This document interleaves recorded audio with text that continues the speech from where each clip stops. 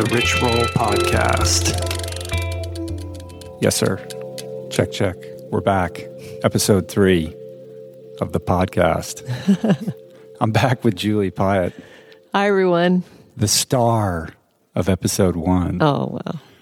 The shining gem. Who knew? Nobody knew. Everyone's like, who is this Julie person?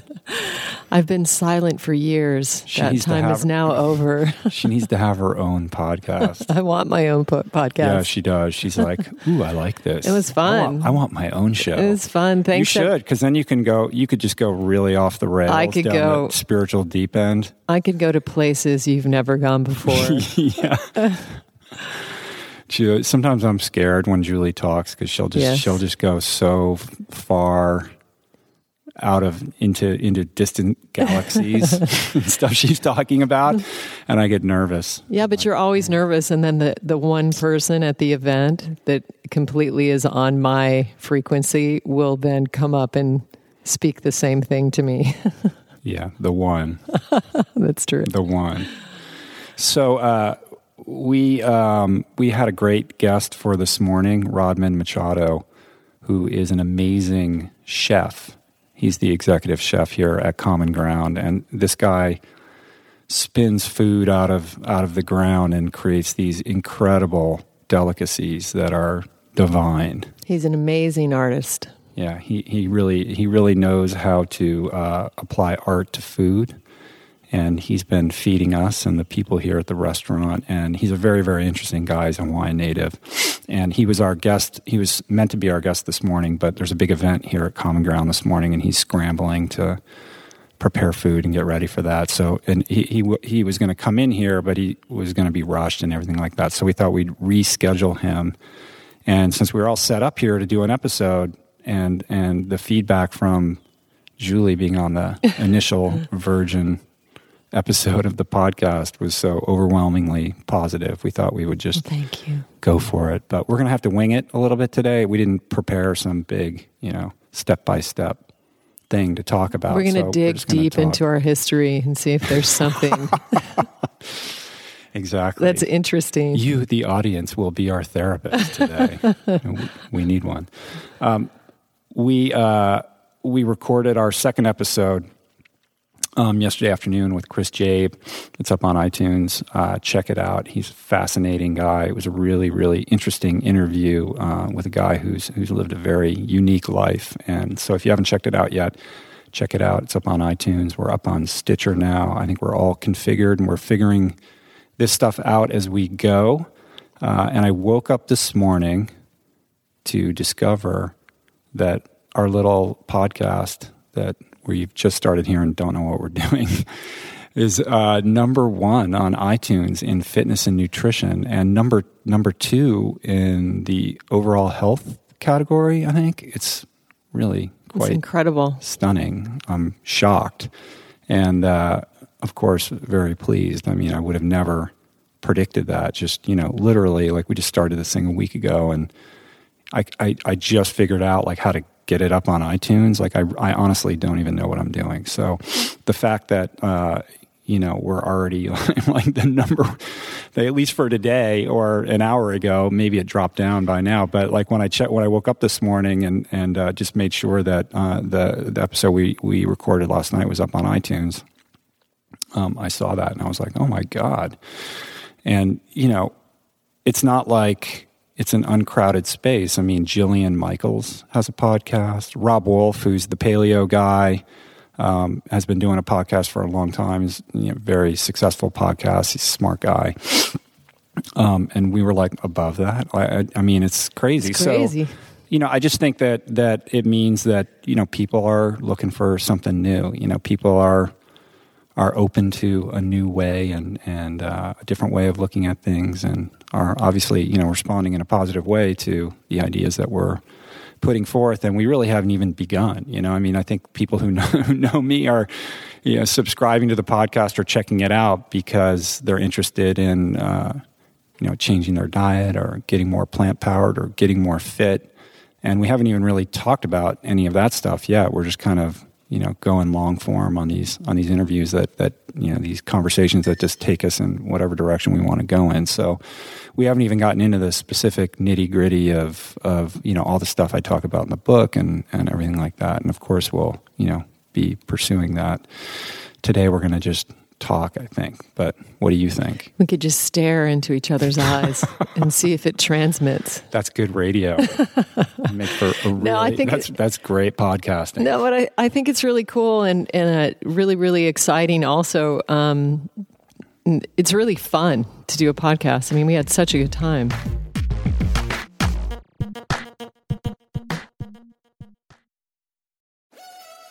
We're brought to you today by On. I am a total gearhead. I love researching the latest technology for the sports I enjoy. And I've learned that people often overlook apparel. But what you wear isn't just clothes. It is, without a doubt, technology.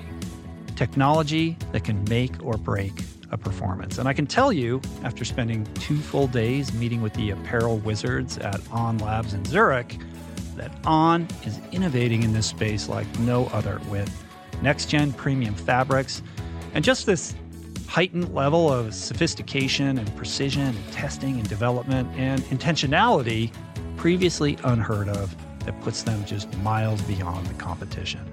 I've been rocking On's high-performance running apparel, including the long tees, the weather jackets, even the climate jacket, all super lightweight, tailor-fit, built to move, and just gorgeous to get you out and get it done in fleet-foot comfort, no matter the weather.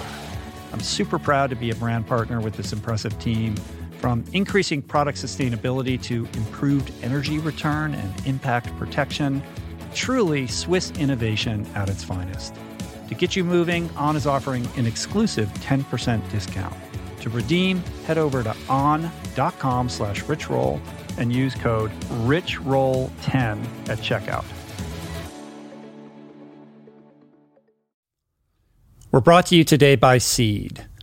Gut health is all the rage. There's good reason for that. I've probably devoted, at least a dozen episodes of this podcast to the many, many crucial ways the microbiome contributes to your overall well-being or lack thereof, and to the many diet and lifestyle protocols we should all adopt to promote gut health, from fermented food to fiber and everything in between, including, of course, the importance of supplementing with a probiotic. And the one that I have come to trust far beyond the shenanigans of the supplement world is Seed's DSO1 Daily Symbiotic. It's the most solid, science-based, and rigorously evidence-backed probiotic and prebiotic on the market. Formulated for optimal digestion, gut immune function, gut barrier integrity, skin health. In fact, my 16-year-old daughter has been using it to clear up a significant acne issue, and it's been wonderful, as well as many other systemic benefits. Like I said, I've been taking it daily personally for years. I love it. My body loves it. And right now, for our listener community, Seed is offering 25% off your first month of Seed's DSO1 Daily Symbiotic. Visit seed.com/richroll and use the code richroll25 to redeem this offer. That's seed.com/richroll or code richroll25. We're brought to you today by recovery.com. I've been in recovery for a long time. It's not hyperbolic to say that I owe everything good in my life to sobriety. And it all began with treatment, an experience that I had that quite literally saved my life. And in the many years since, I've in turn helped many suffering addicts and their loved ones find treatment. And with that, I know all too well just how confusing and how overwhelming and how challenging it can be to find the right place and the right level of care, especially because, unfortunately, not all treatment resources adhere to ethical practices. It's a real problem, a problem I'm now happy and proud to share has been solved by the people at recovery.com, who created an online support portal designed to guide, to support, and empower you to find the ideal level of care tailored to your personal needs. They've partnered with the best global behavioral health providers to cover the full spectrum of behavioral health disorders, including substance use disorders, depression, anxiety, eating disorders, gambling addictions, and more. Navigating their site is simple. Search by insurance coverage, location, treatment type, you name it. Plus, you can read reviews from former patients to help you decide. Whether you're a busy exec, a parent of a struggling teen, or battling addiction yourself, I feel you. I empathize with you. I really do. And they have treatment options for you. Life in recovery is wonderful, and Recovery.com is your partner in starting that journey. When you or a loved one need help, go to Recovery.com and take the first step towards recovery. To find the best treatment option for you or a loved one, again, go to Recovery.com. I want to be on every episode now. You do. Well, maybe you should be. I don't know. Everyone else seems to think so. I don't know. I might have to rename the podcast. I would love it. And it's so liberating because so often when I'm trying to write a piece or write about a complicated subject or blog, and you're trying to weigh between the length of the piece and how in-depth you go, it's just so much easier to communicate when you're speaking, and you can really clarify a lot of points that could be otherwise just not fully communicated. So It's a very freeing medium, and it's very exciting. It's kind of a Wild West medium. I mean, it is a brand new medium, and I think there's a lot of people that are sort of applying the rules of radio to podcasting. And I guess that's fine, but, I don't really see it that way. Like, I see it as a completely, it's sort of like, hey, here we are with a podcast and, coming up and, here's this segment and that segment. And, I listen to podcasts like that and I get a lot out of that. But I think, what is really freeing about this is that you can just have a really long, interesting conversation. It doesn't matter how long it takes. You just talk until it's played out. And that could be 3 hours or that could be a half an hour. And, when we recorded the first episode, I kind of sent it out to some people that I trust or, I respect their opinion. And they were like, oh, it was great. But, maybe I think you should keep it under an hour. Really shouldn't be any longer than an hour. Mm-hmm. And I'm like, why? Right. I mean, it's not like you're tuning in and then you're going to miss the end. If you get bored, you can just turn it off. Right? Exactly. It's like an audiobook. I mean, you're on the treadmill, you're driving in your car, you listen to it. And if you lose interest, you can turn it off. But if you're engaged, then you can listen to the end. I mean, I don't really see a point in coming up with a specified endpoint or time period that you should do it. I totally agree. I mean, I think by leaving the space, allowing the space to hold whatever arises to express itself, it also makes it very relaxed, because as somebody who's speaking and sharing, you're not thinking in the back of your mind that you have to get these points out or you have to say it in an order or you're going to run out of time. Right. Well, it's like saying, your dinner conversation should never last longer than 45 minutes. Exactly. Yeah. They last as long as they last, right? All right. So let's see how long this lasts. Yeah. Well, at this rate, it's not going to last very long. What's that? Do the links. The links? We're getting advice from our producer. Tyler, our producer here, is saying to give the links. What are the links? I don't know. Which links? I don't know. Well, if you haven't checked out my book, Finding Ultra, you can find it on Amazon. And we are quickly using up our bandwidth from the initial subscription that I signed up for the podcast. So this is going to start getting expensive quick if we're doing 4 of these a week or whatever. And in order to pay for the bandwidth, I decided to do something that I never thought I would do, which is put a banner ad up on my website, richroll.com. It's just an affiliate link. So if you're going to buy something on Amazon, like Finding Ultra, instead of just going to Amazon.com, just go to richroll.com and click on the banner ad on the right-hand corner. I don't think it shows up on the homepage. I think you have to actually go to the blog or the podcast section, and you'll see it there. Click on that and then buy whatever it was you were going to buy anyway, and it doesn't cost you any more. Whatever price you're paying for whatever you're buying will be exactly the same, but it throws a little bit into our pot. It's going to help us cover what are quickly escalating bandwidth costs. So to be greatly appreciated. Yeah. Very much. I mean, it's just a couple shekels or whatever. Thank you. If you want to learn more about what Julie and I are doing together, you can check out Jai Lifestyle. We have a downloadable e-cookbook there called Jai Seed. We have my Jai Repair Plant Powered Nutrition Recovery Formula, which is my formulation. It's a tri-blend of 3 different plant-based proteins: hemp protein, sprouted brown rice protein, pea protein. It has some powerful antioxidants in it, like resveratrol and grape skin extracts. And it has cordyceps mushroom extracts, which I've been using for years. Studies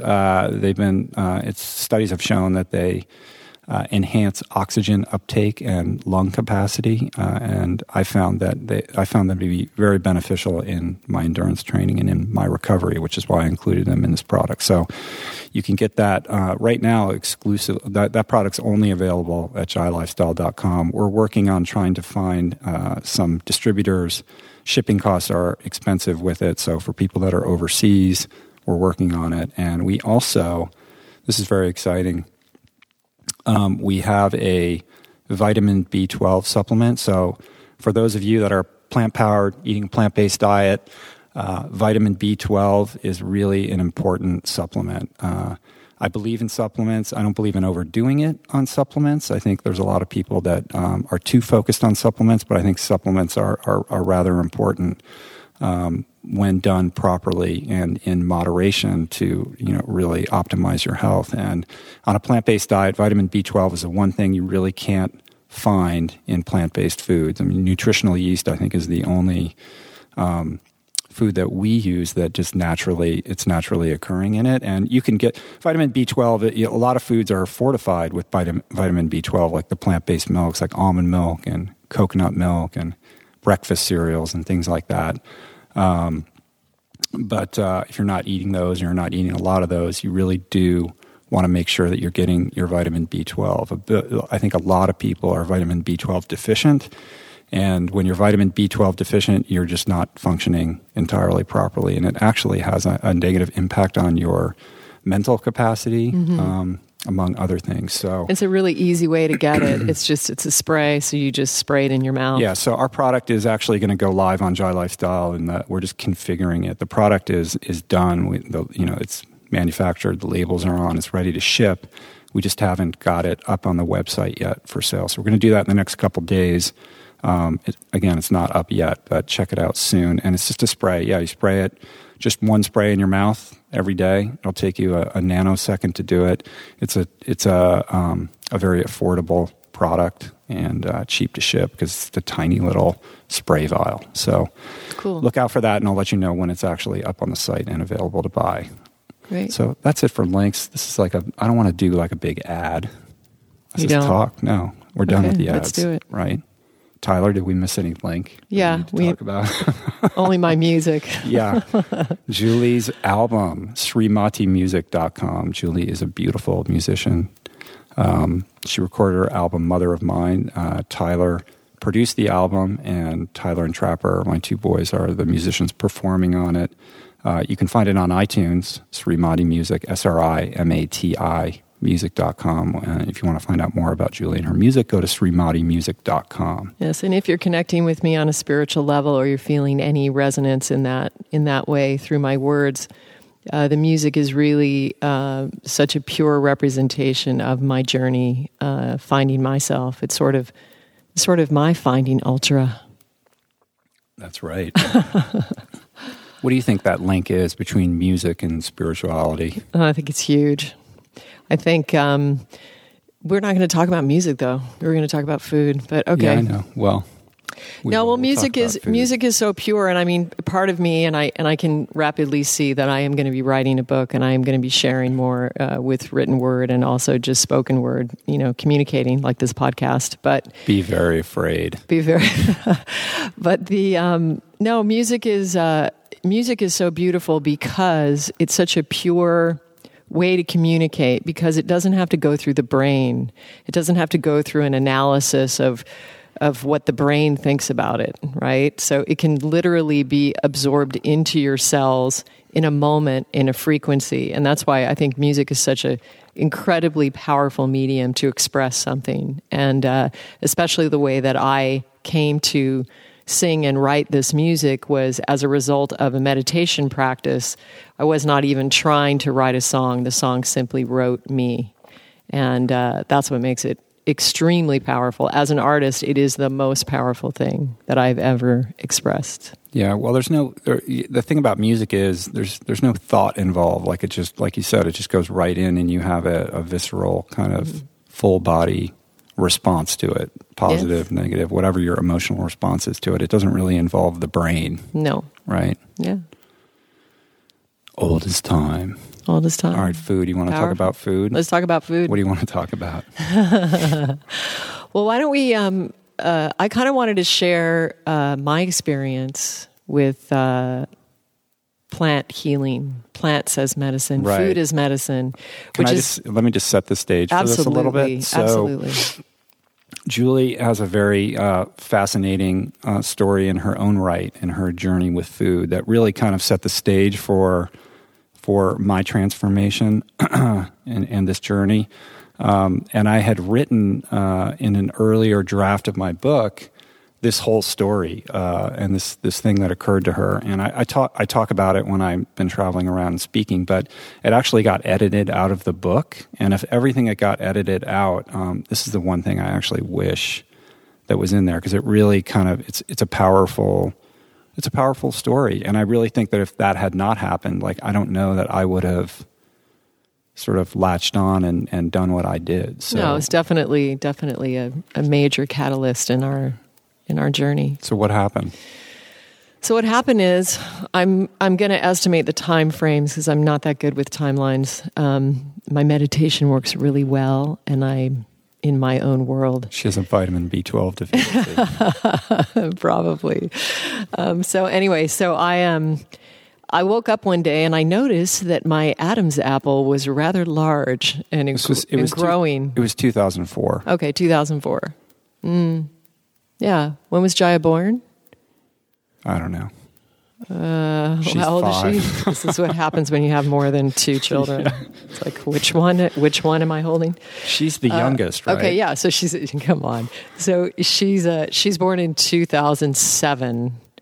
So maybe 2004, 2005, whatever. So around there. So anyway, I had this cyst develop in my neck, and it was growing, and it actually became the size of a small golf ball, visible right in the front of my neck. And so immediately I thought, something's with my thyroid, something's wrong. So I went to see a doctor. It looked like, just for those of you out there, it looked kind of like a goiter. It was a big... I hate that word, goiter. I know, but that's the closest thing. Have you seen pictures of people with a goiter? It's similar to that. It was a large growth on her neck. It was large. That really grew to the size of like a golf ball sized growth, protruding like from the right-hand side of your Adam's apple. Yeah, like right in front. It was very, very visible. So anyway, I went to see doctors and, UCLA and they did an MRI, and the good news was it was not cancerous. They gave me these bits of information. You never really know why or how they say that, but they said, okay, it was infected, but it's not infected anymore. And this is something that usually happens in children between the ages of 6 and 10 or something. And I was in my 40s already, so it was just very strange. And they said, okay, it's I had originally thought, well, maybe they can just pop it, stick something in it and extract whatever the inside was. And then they gave me the news that no, it wasn't an easy surgery. It was actually sort of a medium level surgery. And they would have to take a cross section out of one of my vertebrae. Like, the cyst was actually growing between 2 fused bones. So there was no way that it could be healed naturally. And I think I went for 3 opinions or something, at least 2. So it was diagnosed as a thyroglossal duct cyst, yes. Which is it's not cancerous, but it's a tumorous growth. It was not a malignant tumorous growth. It's a cyst, I guess. Right? Yeah, a cyst. So they said, I said, listen, I'm kind of into healing, and I don't really, I'd had a tonsillectomy as an adult when my oldest son was like 1 year old. I'd had a tonsillectomy on the advice of my doctor, and I tried to heal the inflammation myself for some time with some Chinese herbs, and it didn't work. And then the surgeon just convinced me that it was very easy. It was no big deal. It was going to be a week. And I kind of, bought the lie, and went in for the surgery. And the tonsillectomy. The tonsillectomy. And they did something. Something was wrong. Something happened in the surgery, which I'll never know because I was under anesthesia. But when I came out, I was in such massive pain that morphine was not working. And they would send the pain doc up with a cart. I remember this young boy, and he would kind of try to mix me a cocktail that would relieve the excruciating pain that I was in. And it was being referred from the back of my throat into my eardrums. So I was readmitted to the hospital 2 times, and I was on an IV at home, and I'm pretty thin anyway, but I think I lost like 20 pounds after that surgery. Because you couldn't eat. I couldn't eat. And at the time I was living on, like a Jamba Juice a day. That was the healthiest thing that I was aware of at that time. Mm-hmm. Not that healthy, but it's a step. Well, so anyway, better than Diet Coke. It is. So anyway, I lost a lot of weight. I was in a lot of pain. And I remember one of my key references for realizing the power of pain and just what it takes you to is at one point they prescribed for me this prescription drug called Dilaudid, something like Dilaudid. I know what Dilaudid is. You had to. I don't. What is it? Let me tell you, it was Dilaudid is awesome. It is awesome. Have you used it before? I had one instance that we won't talk about. Okay. But actually, when I was in rehab, there were like a lot of guys that loved that were like Dilaudid. Oh yeah, they would get pharmaceutical grade Dilaudid. Like when I was in rehab, the rehab that I went to was kind of the place where there were 2 professions where the sort of governing bodies of those professions would send their people when they got into trouble. And that, I know this is an aside, but I have to tell this story. Pilots and doctors, so right? Scary. The 2 people that you completely give your life over to, like if you're like sort of releasing complete control over your destiny to another human being, I mean, those are the 2 people, that is right? Crazy.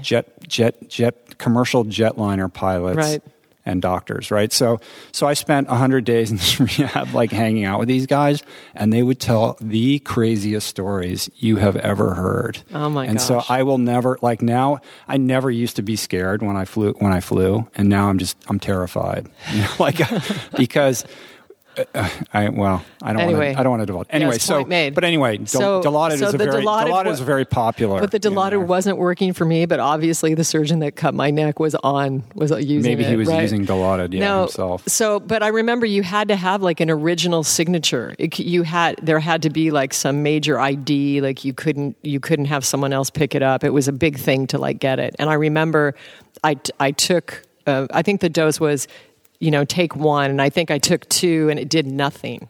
I had 0 reaction, still in just incredible pain. And then some weeks later, after I had recovered more and I'd been out of the hospital and started to come back, I had a flare up, and I took one of those, and I literally was laid out flat on the bed, and I couldn't lift my limbs. I mean, I couldn't even lift one part of my body. That's how strong that stuff is. It's a powerful controlled substance. But when you're in pain, when you're in that much pain, it just doesn't even work. It's crazy. It's such a crazy thing. So anyway, getting back. So this is why, one of the reasons why, and also the fact that I had started to really embrace natural healing and also realize that, the ancient peoples and indigenous peoples of our planet have healed themselves with herbs and plants since the beginning of time. So, when did we start handing over our power to the doctor? Like, the doctor knows, do what the doctor says. Well, yeah, and I mean, I coming from a traditional academic background, and I actually I was pre-med for 2 years in college. Like, I thought that I wanted to be a doctor, and then I got a little wayward there and lost sight of that. But anyway, I'd always been a very firm believer in Western medicine and doctors know best. And, look, they've gone to school forever. Like, they know what they're doing. Like, Right. you cannot, like, if they say you need to do this, like, that's what you need to do. Like, it would have never occurred to me to question that. Right. Well, and even when you look at it, that as women, we've given our power back over to doctors to tell us how to birth our children. I mean, it's crazy when you really think of it at a natural core level. So anyway, getting back to this cyst that I had. So I made the decision. I was very, very resolved that I was going to heal it myself. And I was not a fan and of you that were decision. Not supportive at all, but it's okay. I still loved you. So, I went, I kind of checked things out. I was like, okay, so, explain to me what this is. And they said, it's not malignant now, but it was infected. And if it gets infected again, it could turn malignant. And, that could have just been a scare tactic, or it could have been the truth. I don't know. But they said, you will not heal it yourself. It's an impossibility. It is impossible for you to heal it yourself. But you can try. You have a little bit of time, and you can try it out.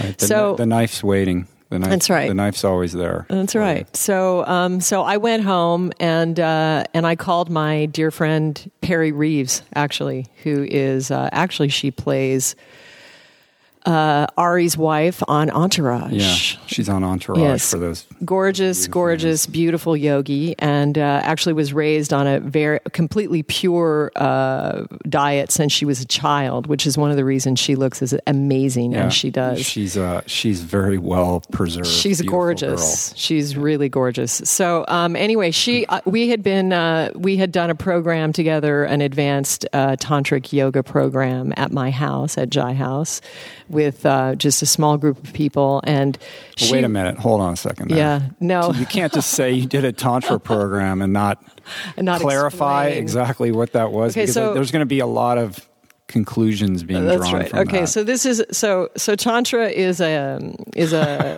it's a lineage, and it's a tradition of yogi sacred knowledge. Get to the sex part. There's no sex. There was no sex. That's so disappointing. No, tantra does not mean sex. There is one kind of arm of tantra that could include that for exploration reason, but that was not the tantra that we were exploring. It's a very sacred, powerful, ancient lineage, and it has many parts. It's a whole way of living, a whole body of being, and one of those is sexuality, because as humans we are, that's part of who we are. But people latch on to that.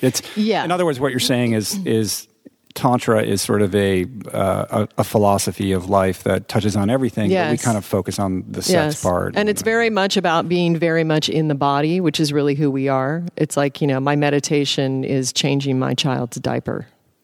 My prayer when I eat is to eat the food and be present. Mm-hmm. It's a very grounded way. Right. It's beautiful. So anyway, Perry was in that group, and I had sort of asked her early on. I mean, I was eating vegetarian at the time, but I was still drinking a little wine socially. I'm not an addict. I have used drugs as a young person, which I can share later, but I'm not an addict. And I just, I would drink wine when I wanted, or lattes, or, I was sort of just living, but eating kind of vegetarian, kind of a very sort of mainstream vegetarian diet. And I had asked Perry to refer me to a doctor that she worked with, an Ayurvedic doctor, and she asked me if I was ready to change my entire diet and my entire way of eating. Because she said if I wasn't, she wasn't going to give me the number, because it was sort of like a waste. It would be a bad thing to waste the herbs, because the herbs are sacred. So if you're going to embark on this, you need to commit to make the dietary change. And at that point, I wasn't ready. Well, then the cyst arrived. And I called Perry and I said, I'm ready. So she gave me the name of the doctor, a beautiful, beautiful, simple, gorgeous man named Dr. Patel. I do not know his other name. And Patel in India is like Smith, right? So I've actually tried to find him recently and have been unable to find him again. But anyway, I went to see him, went down into his condo that he lives in Chatsworth, very simple place, and went down into his basement where he has all these jars of herbs all over the room. And before you get into that, can you said, so he is an Ayurvedic doctor. Yeah, physician. What is Ayurveda? Ayurveda is an Indian science of medicine where actually the core philosophy, first of all, this is passed down from guru to student, and it was written on palm leaves. So it's a sacred science that has been shared through thousands of years, and it's from gathering herbs from nature and in the forests. You heal yourself. And the premise of Ayurveda isn't that the herbs heal you. This is such a beautiful truth, and that is that the herbs actually assist your body to arrive to a perfect balance so that the body may heal itself. So everything in Ayurveda is done with the awareness that the body is God, is a perfect organism. It knows exactly how to rejuvenate itself or heal itself. So they don't cut. There's no cutting. There's no surgery. There's no this kind of stuff. But it's about looking at where the imbalances are and addressing those balances to create a harmony. Yeah, a harmony. Which will create an environment that will allow the body to heal itself. That's right. And the way these physicians can tell is they actually take a pulse, and they can tell from your pulse how different energies in your bodies are out of balance. And I mean, it's a very, very detailed, so I'm not going to go all the way into it, but it's tri-dosha, so people have one of three sort of doshas, which is... What's a dosha? Vata. It's like an energy. Let's call it like an energy. So it's Vata, Pitta, Kapha. And everybody has some combination of those three, and then they can tell by your pulse, what the mix is, what's out of balance. Do you know what do those three mean? I can tell you generally. Yeah, Vata is very. We'll put some links. Yeah, in the show notes. If you want to check out and learn more about Ayurveda. This is very, very, very detailed. So I don't want to, and I'm not an Ayurveda physician. Right. I just healed myself through using it. But Vata is like a windy, tends to be like thin, sort of wiry people. It's a windy energy. Pitta is fire. You're very Pitta. You're a very Pitta person. Because I'm very fiery. Yes, and yes. And what? Angry. Angry? Angry. Sometimes. No, and then kapha is, very sort of sluggish, like wet and I'm using other terms now, but sort of like larger with large eyes. Like I would have kapha eyes. I have very large eyes. That's a kapha quality. So anyway, so enough of that. So getting back to this beautiful man, I went to his basement and we had a beautiful spiritual talk. He's a devoted yogi, and we spoke about the Bhagavad Gita, which is an ancient Indian text, which is like the Bible, but one of the oldest scriptures that exists. And he sort of asked me, what kind of stress do you have in your life? And I gave him a lot of excuses of why I had such a crazy life, and I couched it in that I was very creative. Well, I'm very creative, so I have all these things going on, and I was very ambitious at the time. I had a lot of ambition to express a lot of different things in my life, and so he kind of just narrowed those down and got very real with me, and he gave me a schedule with the time that I would rise in the morning. I would rise between 4:30 and 6 a.m. I would drink water with lemon first thing. I would then wash my face, my hands, my teeth, use the bathroom. Then I would sit and pray, mantra, chanting, sitting in meditation. And then my day would begin. And I ate off of, he made a list of foods that was on one sheet of paper. And I ate off that same sheet of paper for 2.5 years. It was one list. And it was primarily lentils, rice, dark leafy greens, sweet fruits like sweet apples, sweet grapes. I could eat honey, and then he would have me drink a cup of warm milk at night. And of course, like in India, the cow is sacred. And so at that time, I was really more into goat milk. So I convinced him to let me drink goat milk. So I drank warm goat milk with a little ghee, which is a butter, an Indian butter, clarified, and some spices. And then I had these herbs. You can tell him about the herbs. Yeah. So all I know is that I was on the receiving end of this equation, and she came home from this doctor, and she's like, "I'm going to do this thing, and I'm going to try to heal myself, and I'm trying to be the supportive husband." I mean, I was in a very different place at the time from where I am now. So, I was not at the time. I was not. Believe me, like I did not think this was going to work. I was wishing and hoping that you would just sort of go through this for a couple of weeks and go to the doctor. But, we were married, and, you got to support your spouse. And yeah, I was trying. I was like, okay, I have your back. Like I will support you. And so she would prepare these meals, and, I wouldn't eat those meals. She would make me something different. And then at night she would take out this, well, first of all, you came home with all these sort of Ziploc bags that were like, they had like strange leaves in them and like weird, powders and they weren't even labeled. No. And I'm like, where did these even come from? You don't even know.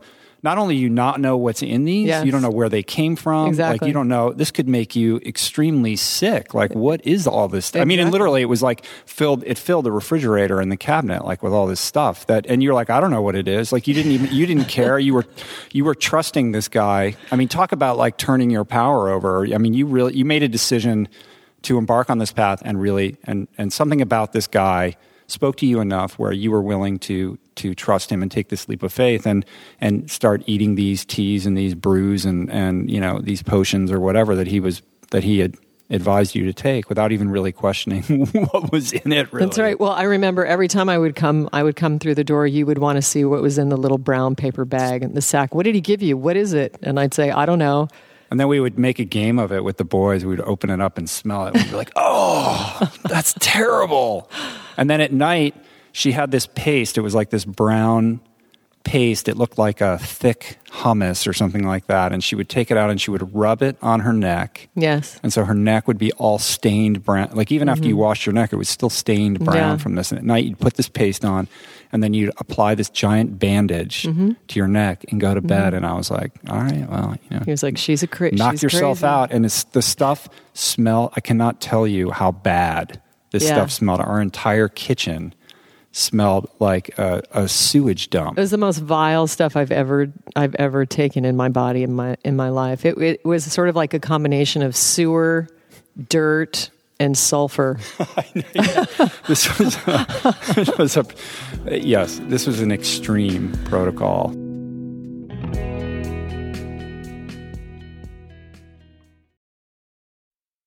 What is the meaning of life? What happens when we die? What is our purpose here? If, like me, you ponder these delicious existential questions, I have got just the thing for you. It's called Soul Boom. It's a podcast hosted by everyone's favorite best friend and my friend, the deep thinking and deeply hilarious Rainn Wilson, where he communes with intellectuals and entertainers, theologians and philosophers in intimate exchanges that tickle the mind, heart, and yes, the soul. Subscribe to Soul Boom on YouTube or wherever you get your podcasts and explore other groundbreaking series at voicingchange.media.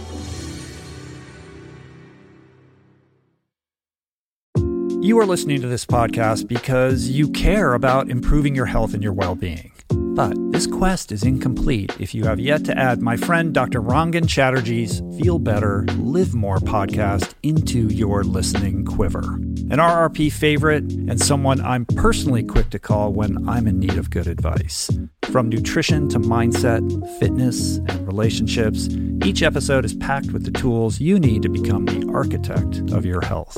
Subscribe to Feel Better, Live More, available wherever you get your podcasts, and explore other groundbreaking series at voicingchange.media. There are certain rare people who have a powerful voice and know how to use it. My friend Amanda de Cadenet is one such human. The podcast is called The Conversation because it is the conversation. A groundbreaking series of raw and honest exchanges on the issues that matter most. Mental health, sex, politics, ambition, gender roles, and more. Listen to The Conversation wherever you get your podcasts and explore other groundbreaking series at voicingchange.media.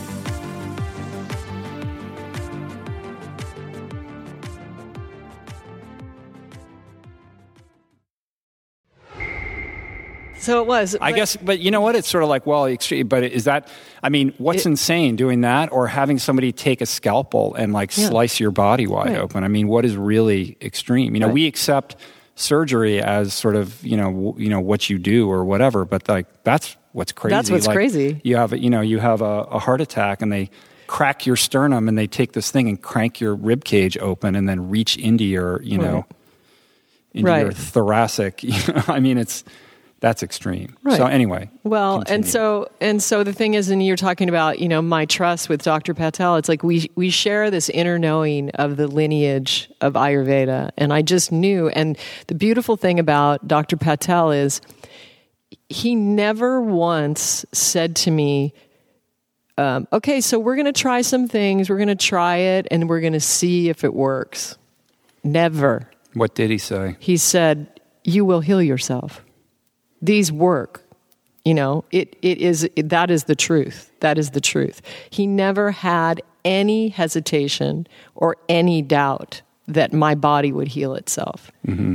And that this would be an ongoing way of life that would enrich my life and change everything, really. Yeah, it's interesting. And so, also just, getting back to the Western, I mean, we live in such a litigious society now that no doctor could ever give you that assurance. That statement. There's no way, because if you didn't, then he gets sued, And that's incredibly negative, because the mind is so powerful that if a patient sees a hesitation within a doctor, they can attach onto that reality, and in fact, that can enter into their healing process. Yeah, belief is powerful. It's very powerful. Very, very powerful. And I mean, there are even studies that show that the placebo effect, even when the person knows it's a placebo, there were these studies that even when the person, you do a double-blind study and, somebody's testing something on somebody, here, take this pill, you're taking a sugar pill and you're taking this new medication, we're going to study it. They've done these studies where they actually tell the test patient, okay, you're going to be taking the placebo, and they tell them that, and the person still thinks that it's working. That's how powerful belief is. It's amazing. Yeah. So anyway, to be able to plant that seed of conviction, I think, is important in all things in life. I mean, when it's like if you have a mentor in something and that mentor believes in you and says, you can do this and does it with conviction, there's nothing more powerful than that. Even if you don't know what you're doing, or, even if the guy actually had some doubt or whatever, but he's able to convince you that you can.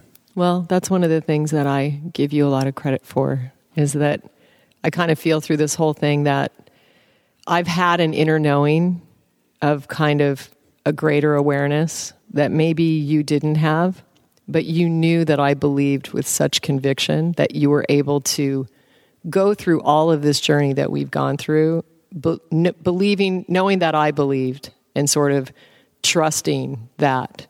And I think that took a lot of courage, a lot more courage than it took for me. And so maybe I was kind of that mentor to you in a way. I think that's true in many respects. It's pretty cool. So thank you. All right. But anyway, so I want to share this one thing about Dr. Patel, because it was really, really impacted me. On one of my sessions, I would go back just once a month. It was extremely reasonable. I want to say, I think he charged me every time I saw him for all of the herbs, this big bag of supplies that I would bring back, and all the consultations. He charged me $269 every time I went to see him. And how often did you go to see him? Once a month, maybe once every 6 weeks, depending on my herb supply. But, let's just say once a month. And compare that to the cost of surgery or hospitalization or cancer or something else that, we deal with. I mean, it's ridiculous. It was just ridiculous. But one time I went in to see Dr. Piatt, and he was weeping. And he told me that someone had just brought him a young boy for healing, and that they had cut his colon out. And he was devastated because he said, what can I do now? Mm-hmm. Like, what can I do now? They've taken out the body's mechanism. You know what I mean? The perfect anatomy of the body that is perfect, that knows exactly what to do. Mm-hmm. And it just really touched me. What was wrong with the kid? Do you remember? I can't really remember. It was, some maybe colon cancer or something like that. I don't know. I really don't know. But I just know that at that point he was devastated because that was a limitation. If you've cut the body and you've removed parts from it, then suddenly you've impaired the body's ability for self-healing. Exactly. So the way this went down is I did this process, and I had a lot of pressure from family members, from Rich, from friends. I still remember going to meet a friend for lunch, and I'd sit down, and the first thing they'd say is they'd look me in the eyes and they'd point at the cyst and they'd say, "What are you doing about that?" Because, of course, they were very concerned. And, I got all of the cases like, you're a mother and, and I don't know, I just knew. And the first 3 months that I was on the herbs, I had like 100 whiteheads, pussy zits on my face every single morning. I think, and they were full of fluid, like it was like runny fluid. And true statement. It was true. And you were so amazing. I mean, our relationship and our connection was so solid that I felt safe enough that I could do that, because it was not really fun. But I even remember my facialist calling me and begging me to stop taking the herbs. Everybody was saying, "Stop taking the herbs. They're making your face break out." Meanwhile, your sister and your mom are calling me and saying, you need to talk to her. And your mom, Julie is half Chilean. Her mom is from Chile, and a beautiful woman. She called her, "Rich, Mrs. Vilna, you need to talk to Julie. You need to tell her she needs to see the doctor. There's enough of this nonsense." Yeah, well, everybody was like that, and then slowly. And I don't. And by the way, like I don't begrudge them for that. I mean, they love you and they care about you and they were worried about you, And it's like I was too, Mm-hmm. So when Vilna was calling me, I'm like, you're right. I need to talk to her. I'm trying. I was trying to balance this equation of supporting you and giving you the respect and the space to, I could see the conviction on your face, like you were committed, mm-hmm. and you believed that this was going to work. But, we're not talking about 2 weeks after you first saw Dr. Piatt. I mean, we're months and months and months into this thing. Yeah, it's true. But, I don't know. I mean, that I don't like being told what to do. No, so that's not a good thing to do. I'll probably do the opposite. And I don't know. I just knew. And you know what? I felt like I'd been given a gift. I felt like I'd been given an extraordinary gift of life because it was not cancerous. It was not like, okay, you're going to die in a month, or you're going to die in 3 months. So what are you going to do? That would have been a different choice. But now where I'm sitting now, I know exactly what my protocol would be for me personally. I just know this. All right. So but getting back to this. Let's get back to how. So we're talking about the zits and the. Yeah, it was like concern and what was happening was everybody wanted me to stop taking it, but what was happening was the imbalance was coming out of my body. The herbs were ejecting it out of my body, and so all of those years of whatever had caused the imbalance was coming out of my body. And I was adhering to the diet, which was a main part of it, and then I was taking these herbs. So together, hand in hand, and internally. Topically, I changed my lifestyle. So my stress level was way down. I had my lifestyle in order, my whole lifestyle in order. And, I no longer was working with stressful clients. I was not allowing I was not accepting business from people that were out of balance. I changed my way of what Dr. Patel used to say, who do you invite into your home? You don't invite crazy people into your home. He said sometimes they show up and you have to deal with them. But you don't, as a rule, invite that into your home. So it was the first time that I realized, oh, wait, I have a say here. Like, I don't have to have this 80s business mentality that just whoever says they want to work with me, I've got to take that work because that shows that I'm, connected and I'm going to be successful or whatever. So it was a really beautiful shift from personal ambition into living from a lifestyle. And then it was those sessions of sitting and actually listening and meditating that started to bring the deeper messages of my soul. And so this was really my first experience with plants as medicine or food as medicine. And also just honoring, if you have any doubt if there's a God, all you have to do is look inside the human body.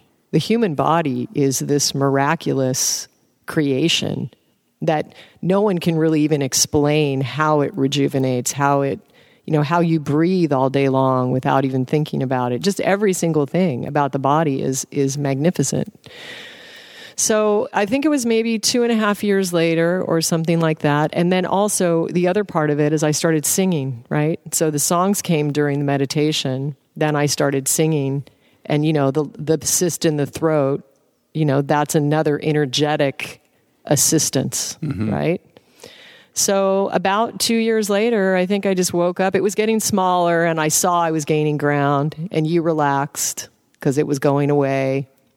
And then I don't remember gone. it taking 2 years, though. I thought it was like 11 months or it something could have like been. that. I'm not really good with time. I don't think it was 2 years. I mean, it did take It wasn't fast. It was not a fast thing. Yeah. That's the point. Like, you walked around for a very long time with this thing sticking out of your neck I and did. like zits on your face and a lot of people, criticizing you or sort of taking your inventory and saying, she's turned into a crazy lady. That's right. And thank you for loving me through that. I appreciate it. The point is, it went away. Like, you did heal yourself, right? It is gone. It went away.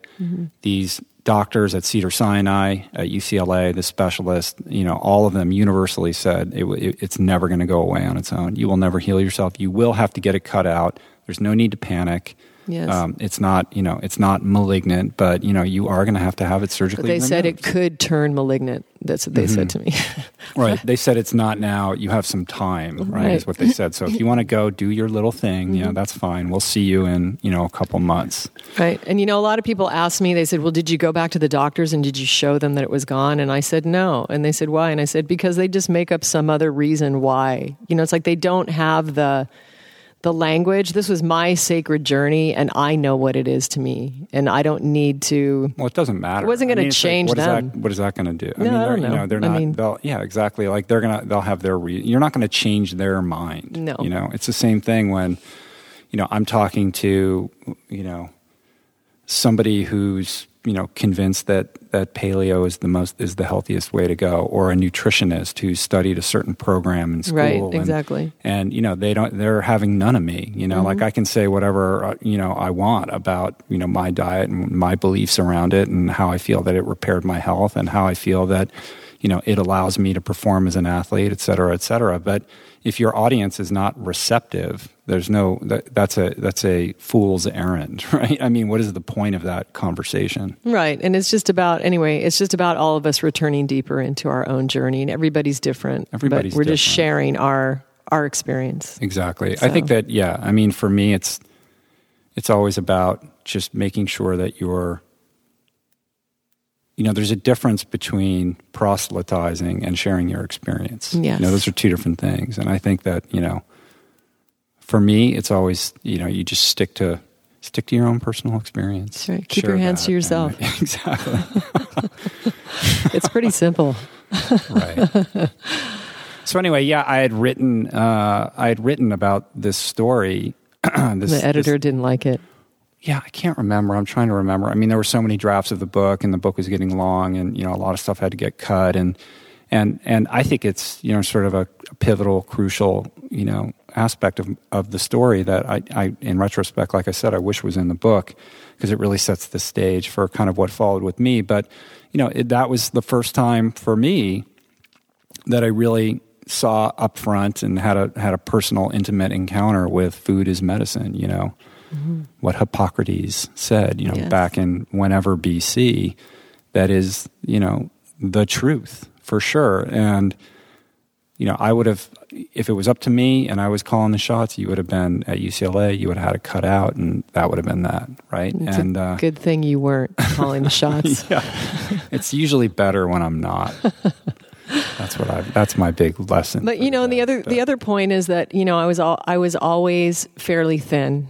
I have a thin frame, right? So I never had a weight problem. So I never really looked at food at a vibrational level or as a way of feeding my body temple, and that experience changed that whole thing for me. Mm-hmm. So now it's not, it's just ingrained in me. It's about, how do I want to feel? How do I want to perform? What kind of energy do I want to invite into my body? And that's the main reason that I don't eat animal meat, is it's the frequency. Right. Let's talk about that. Food is energy. Everything is energy. When you get into, like, if you really want to drill down and you start getting into, physics at the subparticle level, where, they can't tell whether something, the properties are both energy and matter at the same time, and you can't pinpoint in any given moment where a particular subatomic particle is in space. And, it gets pretty trippy, right? And just sort of extrapolating on that idea that, everything is energy, that matter at its most finite level demonstrates properties of pure energy, then of course energy, is in everything, right? And everything carries with it a very specific vibration. And what is the vibration that you're inviting in? What is the frequency and the vibration of the food that you're putting into your body? And what is the impact of that on your system, on the way you perceive the world, on how you feel, how you sleep, how you interact, everything? No, it's true. It's huge. It's huge. It's huge. And when you see the way that, now I was raised in Alaska. My dad is a game hunter. He's a hunter, a bush pilot hunter. I grew up on caribou tacos and moose meat and salmon. He's more than that. Julie's dad, literally, this guy is like Indiana Jones. He's an amazing guy, and he has a passion for being outdoors. And he's a hunter and he's a fisher, and that's what he loves to do his whole life. And he moved his family up to Alaska so he could do more of that. And he's done some amazing things in his life. And when he sits down and starts to tell you stories about when he was a young man, mapping the jungles in South America, which is where he met Julie's mom in Chile, and that's a whole other crazy story. But he'll tell stories of crashing his plane on a sandbar off the coast of Peru or something like. Was it Peru or Guatemala? And I think Ecuador. Circled by sharks and having to stand on top of his sinking plane. And he told a story one time where he was on this mountain peak. Somewhere in South America, I think. Panama. Oh, in Panama. And he was mapping this forest or this mountain region.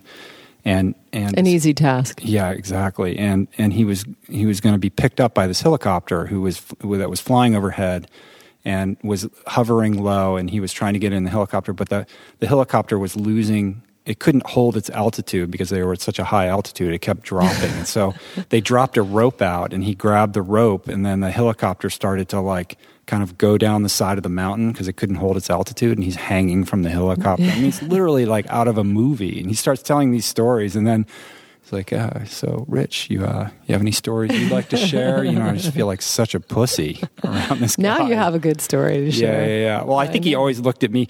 This is a guy who, wears an NRA hat, and he has a certain belief system, and he's a lovely, lovely man. He's an amazing guy. But, I'm like the complete opposite of him. Like, hey, we went to a party at Piatt last night. Right, he's exactly. wearing, it's like, so I think he always looked at me like, who is this guy with my daughter? Right. It wasn't until I did Ultraman or wrote the book that I think he had any respect for me whatsoever.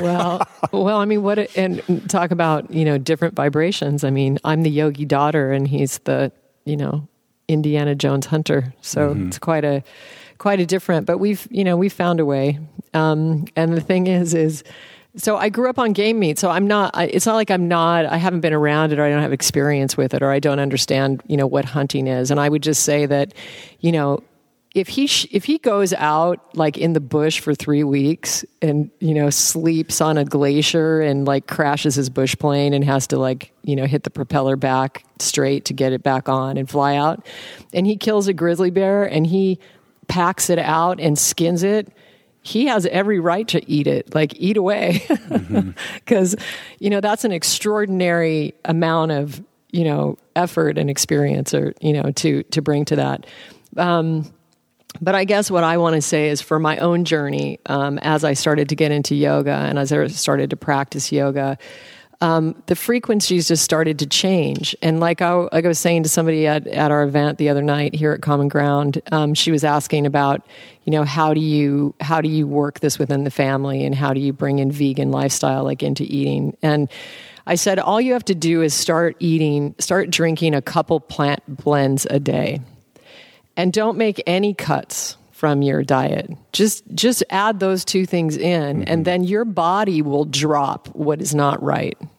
Your body will eliminate naturally, so there's nothing to let go of. Because that frequency, that vibration is going to have a certain impact on you that's going to change your perspective, your cravings, your whatever, right? Everything. It will catalyze a shift in your trajectory. Right. Like eat that way for 2 months and then go to McDonald's and eat a French fry. Take a bite of one and you will feel the lard on your teeth. You will feel the grease and fat. Last night at the restaurant here in Lihue, I ate a French fry that had been fried.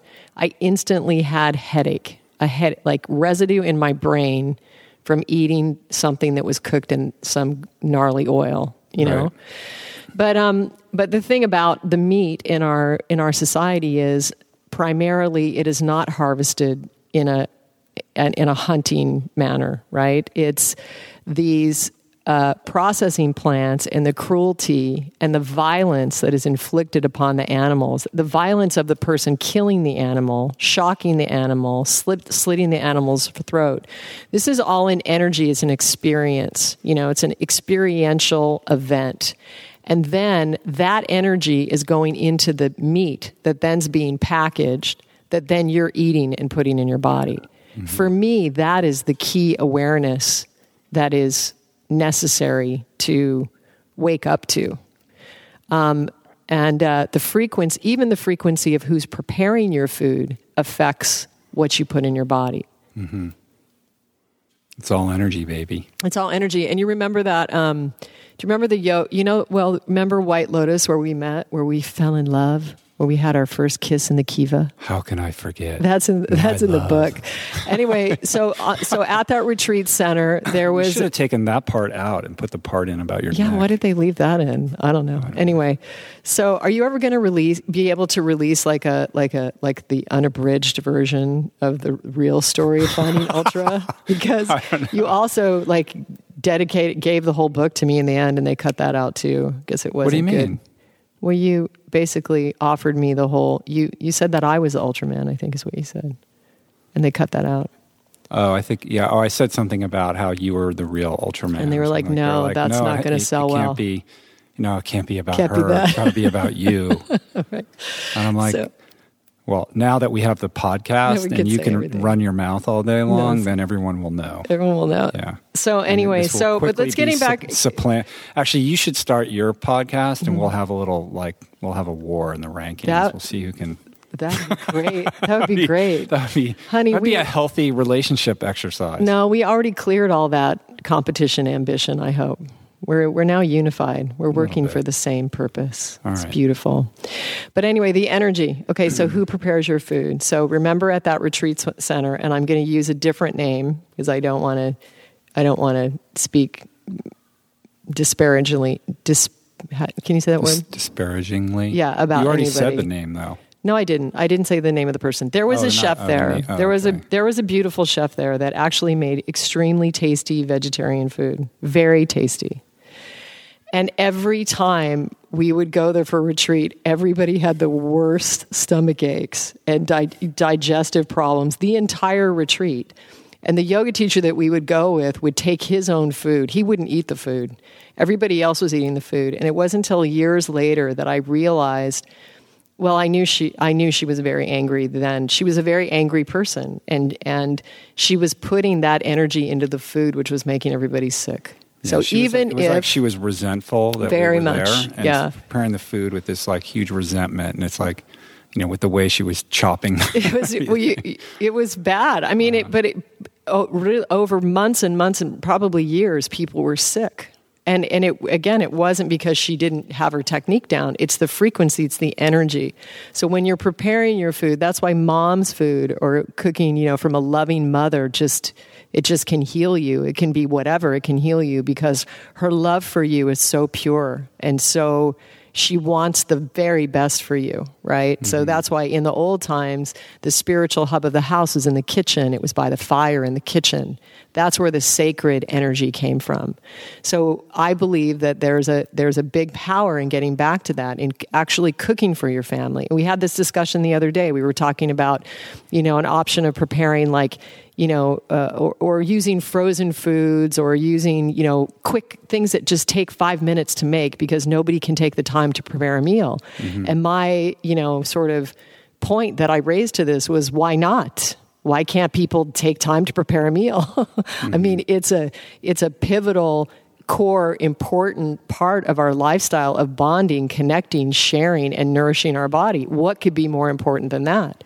That needs to be given the space. Well, I mean, socially, as a society, we've just moved away from that. Like, and it's a problem. It's not a priority anymore, and it's a distraction. And eating is something you do on your way to go doing something else. Yeah. And we've lost that beautiful tradition that seems to exist only in remote places of the planet now, or underdeveloped nations. And it's killing us. There was that article that was in the New York Times Sunday magazine a couple weeks ago. That one Chris sent us? Yeah. We reread it, and I picked it up about this Greek village it was a Greek island, right, where these people would live to insane old ages. But and it talks about their diet and their lifestyle, but essentially, a core aspect of this was their pace of life and the importance they put on the communal sharing of the meals together and the time they would take to prepare and commune together. And that's something that we've gotten away from, and I wrote about that in the blog post that I threw up when we first got here to Common Ground about, why we came here and what we're doing here. And, a big part of it is about trying to recapture that sense of community that comes with food. I mean, food is the great uniter of people, right? Absolutely. It is the thing that we all share and that brings us together and allows us to create community. From small villages that had to work together to, grow the food and prepare the food and share it together, we don't have that anymore. And that's a great loss. And now food has become the great divider. It is a subject of debate, of, passions running high and arguments. And it's very difficult to even raise an issue about food without it being fearful of some argument you're going to get into. It's like talking about religion or politics. It's like, oh, well, don't talk about that or whatever. Right. And and the iPad and the TV and the TiVo and the computer and all that kind of stuff has supplanted the family meal, and we're just too busy. We're too busy to do it, and so it's almost like it's become, it's an obligation because it's good for the kids. If the family sits down and has dinner, we do it for the kids, but we don't do it because we want to or we enjoy it or it's what we're sort of supposed to do. And it's bred into our DNA. It's how we evolved as a species, And I think that it's incumbent upon us to retrieve that and bring that back and make that a priority in our life. Yeah. Well, I know from our own experience. I mean, from when you decided that you were going to do Ultraman the first time and you were out training, and I never had an idea that I was going to be a chef or write a cookbook, and I was in sort of a in-breath time of my life, kind of a quiet time, call it dismantling, benched at home. But you were starting to train a lot, and so you would go out on these long training sessions, and I would then go, okay, we got to feed Rich when he comes back, so what are we going to make? So then I would just create something, then the kids would test it, and we sort of got into it. And then about a year and a half later, we had a cookbook. And part of that experience, that's been an extraordinary experience for me, cooking with Tyler and Trapper and Harrison, and having them actually in the beginning tell me, are we having lentils again? Like lentils again? And then fast forward to 3 months later, Mom, please make your lentils. Mm-hmm. So, every day they were going out the door with a kale drink. They know how to make their own kale chips. They know how to make their own raw pasta sauce. They know how to make cashew cheese. Like suddenly we're all cooking as a family. We're creating as a family. And it's really, really just added so much to our own lives. Mm-hmm.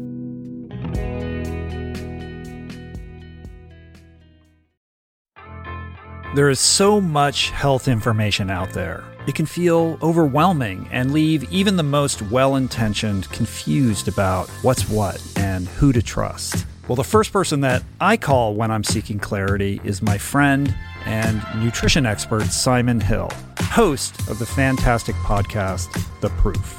Each week, Simon matches wits with brilliant scientists, translating their evidence-based insights into actionable tools for better well-being. Subscribe to The Proof, available wherever you get your podcasts, and explore other groundbreaking series at voicingchange.media.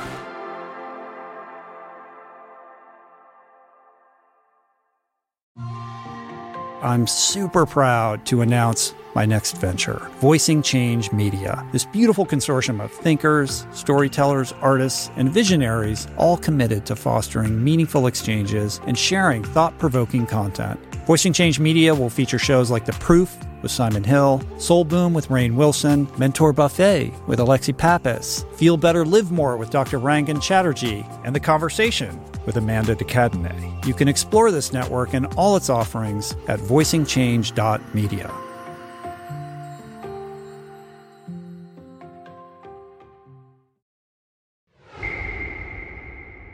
Yeah, it's the ultimate enricher of the it family is. Life, It is. And the way we did that, also just to share a little bit about, becoming vegan, or how did it work out in our household? Because when we started, like one of our sons was still eating some meat. And then the girls were eating, some organic dairy like yogurt or, organic cheese or something like that, or goat milk. Yeah. So what we did in our household is we didn't make any rules. We just started showing by example. And I think that's the key thing that maybe a lot of as parents we don't really understand. You can't be, eating your Dove bar and then telling your child to eat their spinach or their broccoli. Like that doesn't work. You have to be living what you're saying. It's not the words that you're saying, it's the action that you're living.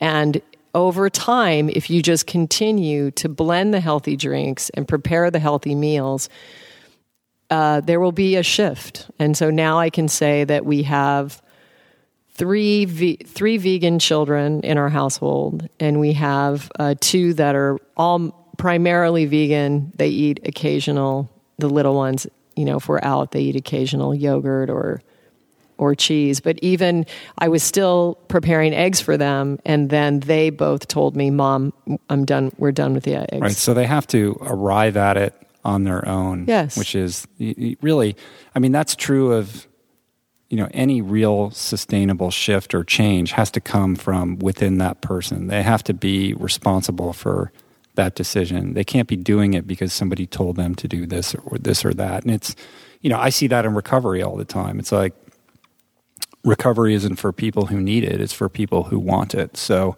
there's plenty of people that suffer from addictions or whatever, and they have interventions on, their family intervenes and they send them to rehab or whatever.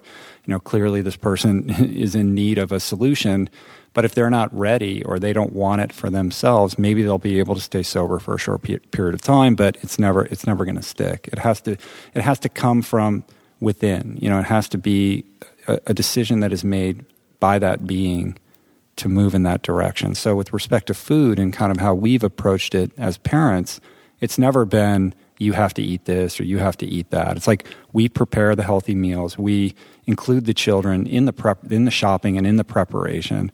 We allow them to have input. We help them learn the recipes and let them try out their own recipes. We serve them the food we make, and we let them say, I want this or I don't want that. And yeah, we have to be responsible. We're not going to fill the cupboard with Diet Coke or, whatever. No, but absolutely not. But we never said, you have to eat this, or you can't have milk, or you can't have cheese, or you can't have ice cream. We just sort of slowly kind of stopped buying that stuff or preparing healthier things. And then they kind of arrived at the choice or that place themselves. Yeah. Yes. And everybody has their own path. And I've always said that, if I wake up tomorrow and my body says, you need meat, I'm going to go find the healthiest, consciously harvested meat there is, and I'm going to say a blessing. I'm going to eat it. Like, I'm not going to get caught up in the fact that with this vegan label, it's not about that. It's about having more plants in your diet. If you're somebody who is eating meat, fine. I would say just try to make sure that it's as pure as possible. But everybody can benefit by including more fruits and vegetables in your diet and whole foods. Mm-hmm. And then let your body tell you, what you need and which way you're going. Yeah, it gets really tricky with the labels. And, yes, I'm vegan, you're vegan, we eat a vegan diet. But, that word is a very loaded word, and there's a lot of emotion that circles around that word, positive and negative. And there's a lot of attachments. And some of those attachments to that label or that lifestyle, could be characterized as out of balance or right. Unhealthy. And, yes.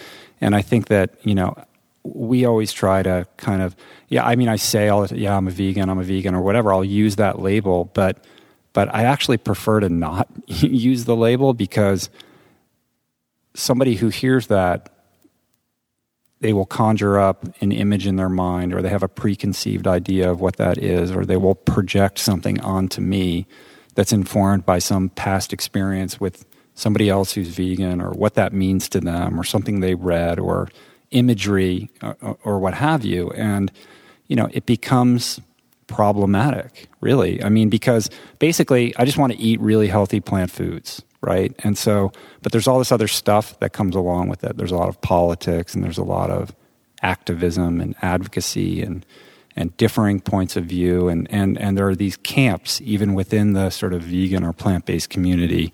And even, where they're arguing about, low carb, high carb, high protein, low protein, or whatever. And then, forget about the sort of paleo versus plant-based sort of dialogue, or to put it mildly, thing that's going on right now, which is the subject of, many future podcasts, I suppose. But the point is that we get really caught up in these labels, and it becomes more about the argument than anything else. And a perfect example is, I did the Joe Rogan podcast, Joe Rogan Experience podcast. Right, that was great. The reason that happened is that Joe had Rob Wolf on, and Rob Wolf is a paleo advocate. He's written a book called The Paleo Solution. He's all about paleo.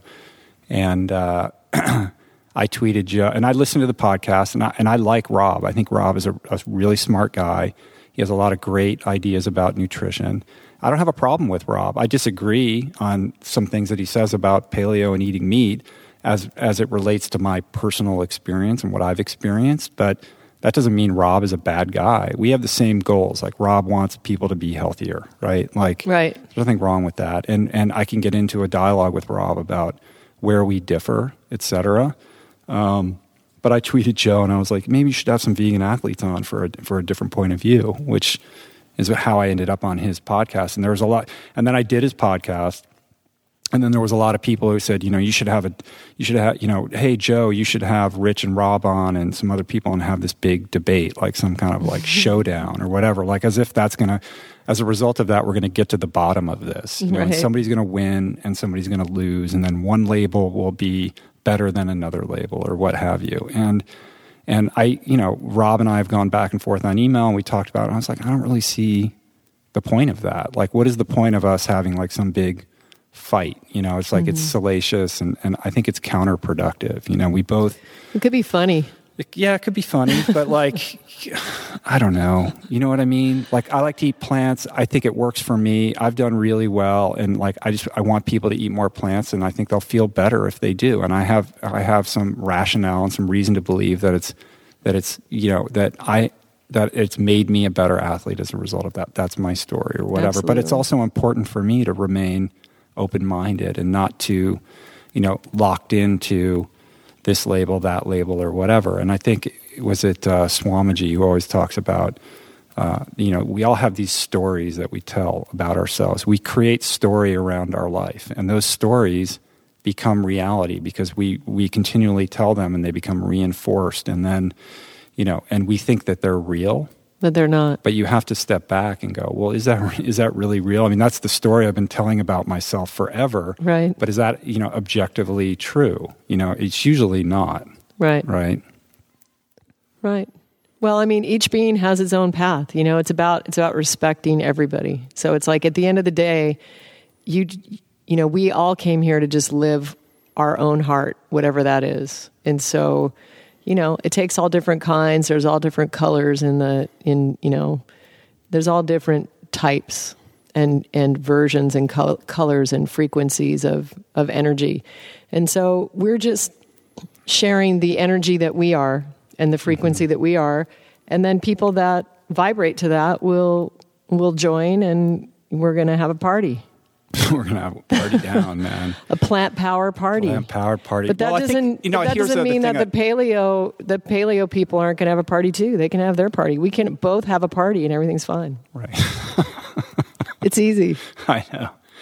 I mean, getting back to the label thing, I think the one thing I wanted to mention though was that when you use the vegan label, people get intimidated. People want to be healthier. Like, look, this podcast, like 2 episodes in, and we're like number 1 in this category or whatever. Like, people want to be healthy. They're looking for answers. They're looking for information. They're looking for inspiration. They're looking for guidance.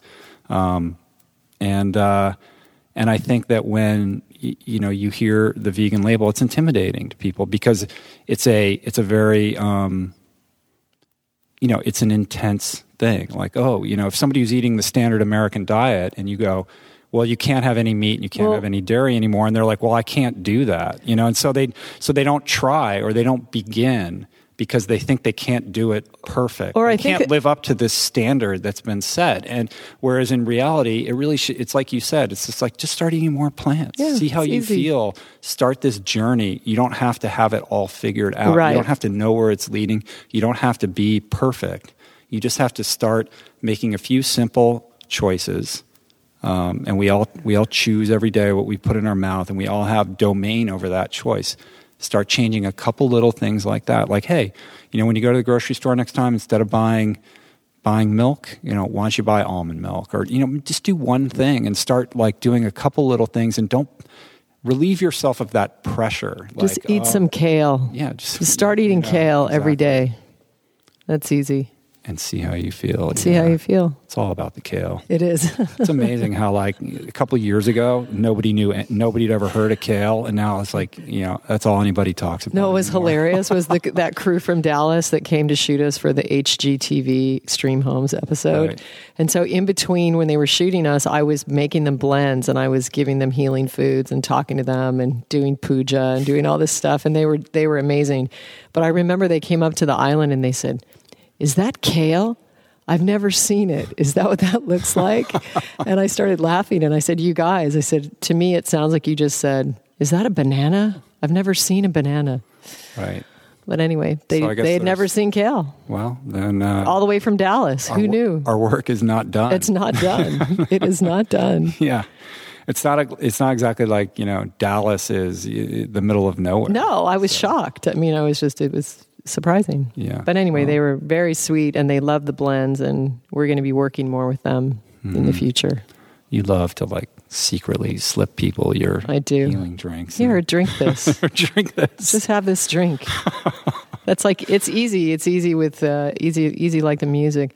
But I also think is why is everyone so emotionally completely freaked out about food? Like if you tell them you're a vegan or you go, oh yeah, I don't eat that, they take that as a personal assault on their character. Well, but I understand why, because tell us, because they're immediately attaching that label to some past experience they've had, or somebody they know, or something they read about, somebody who was vegan or whatever, and they link that, all right? And then there's a story there, and that story is if you say I'm vegan, what they're hearing is they're not what you're intending to say is we choose to eat plants, we like that, or whatever. What they're hearing is, you think you're better than I am. Oh, right. And there's a piousness that comes with that. And that is where, that's a problem that I have with that label, because that's not the message that I want to put out. Right. I'm not saying I'm better than anybody. I'm an extremely flawed person. Believe me, I know. No, I'm kidding. Yeah. You're lovely. It's true. I don't do, I am far from perfect in every single category, and most things I'm doing poorly. No. It's true. So that is the last sort of vibration that I want to put out to the world. Well, basically, I want to put out a healthy message of inclusion. I want to create a sense of welcomeness. I want to be inviting to people. I want them to feel safe and comfortable and having a dialogue with me about food, about their health challenges, whatever it is. But when you say, hey, right. And it's it's that joke. It's how somebody's a vegan, wait 5 seconds, I'll tell you about it. And it's look, I love you, babe, but you do that a lot. You go to a restaurant and you're like, well, we're vegan, and it's we're vegan and we need to, really? What is there anything on the menu? Seriously? You did it last night. I don't think so. Yeah, you did. No, I didn't. They knew we were vegan and they had already prepared. You're doing it with a pure heart. Right. I'm not saying I don't do it either. Right. You're doing it with a pure heart. But what I'm saying is you might be underestimating the way that is received, because a lot of people will be like, oh,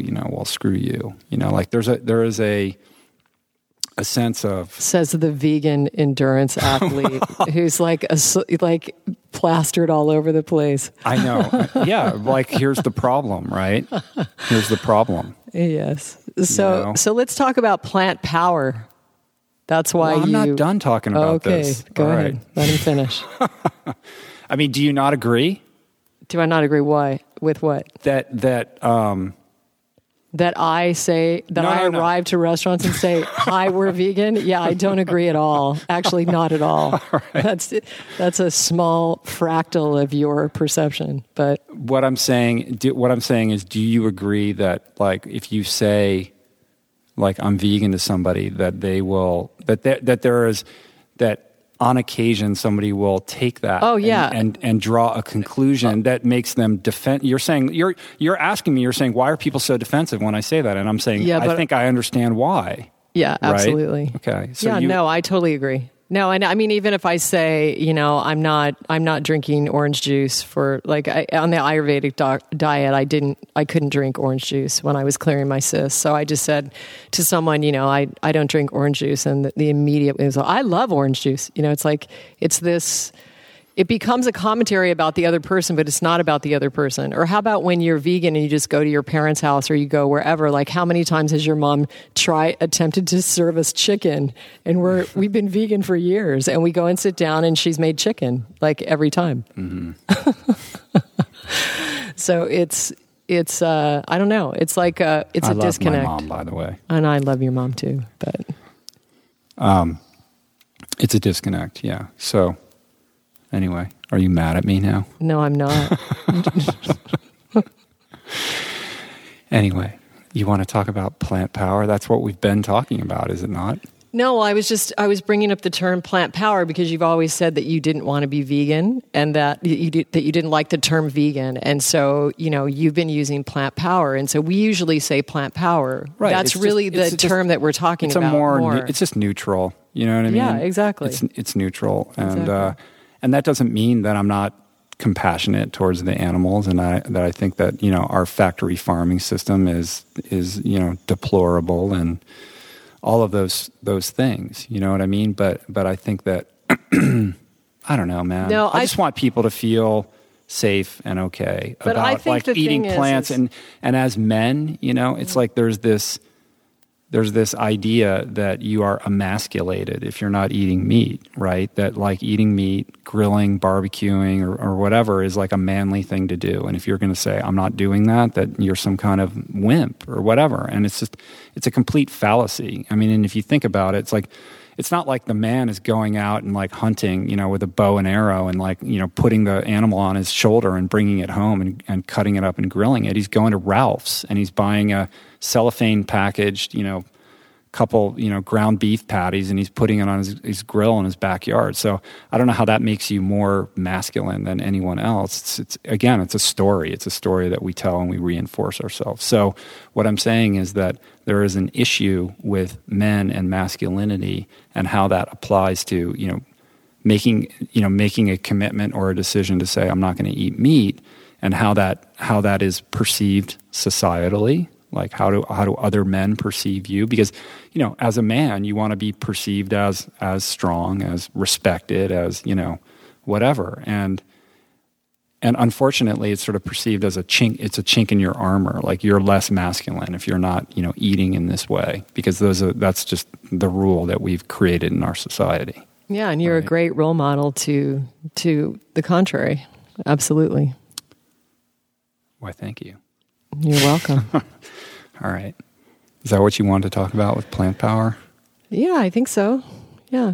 I just wanted, I just wanted you to talk about the term and the fact that we, that's really how we choose to speak about our lifestyle of eating.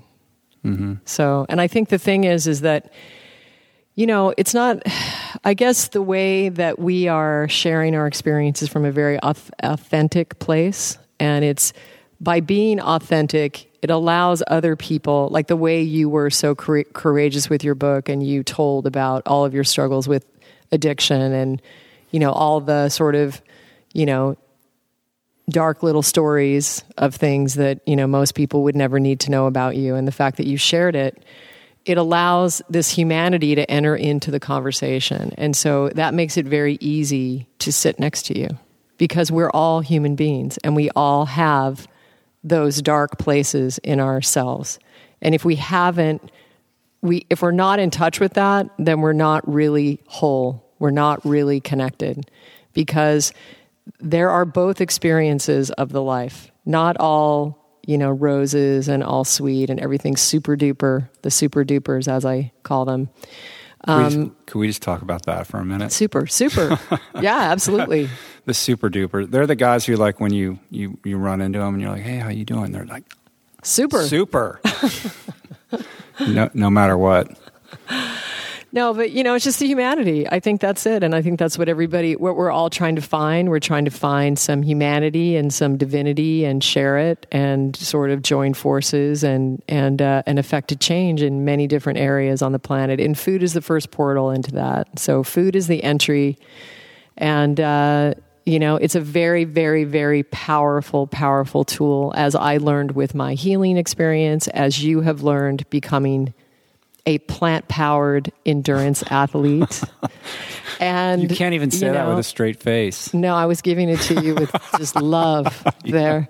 But the other thing is, I didn't realize how much people are affected by food. And, it's known in ancient sacred lineages of all walks of life that preparing meals and preparing food for people is one of the biggest blessings you can receive, to actually be the preparer of the food. And that's, it's a powerful thing. And I think that if we start to really shift our awareness into food as medicine, and we stop projecting outside of ourselves, and comparing ourselves next to the person standing next to me as to what my food choices are, just make your own choices. Get in touch with yourself, meditate, connect, get clear on who you are, and eat to nourish your body temple. Eat to nourish yourselves, and understand that plants are also sentient beings that have an energy of healing over thousands of years. They have an information in them that is way beyond any recipe you're going to get in my cookbook or anybody else's. So simply start to incorporate more plants into your diet. Show the example, be the example, and stay in neutral compassion for all people, no matter if they're whatever they're choosing to express, because it's all part of the divine plan. And anyway, at the end of the day, it's only about you and you.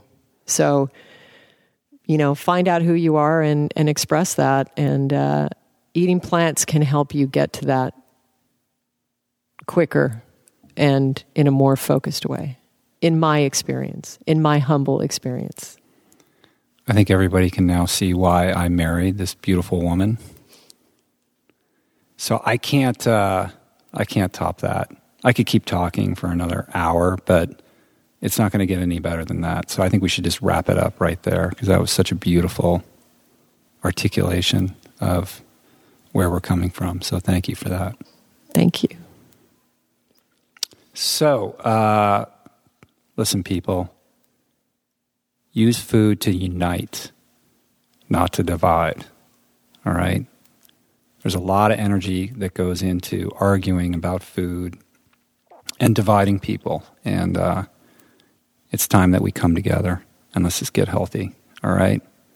Peace, plants. That's it. We're out.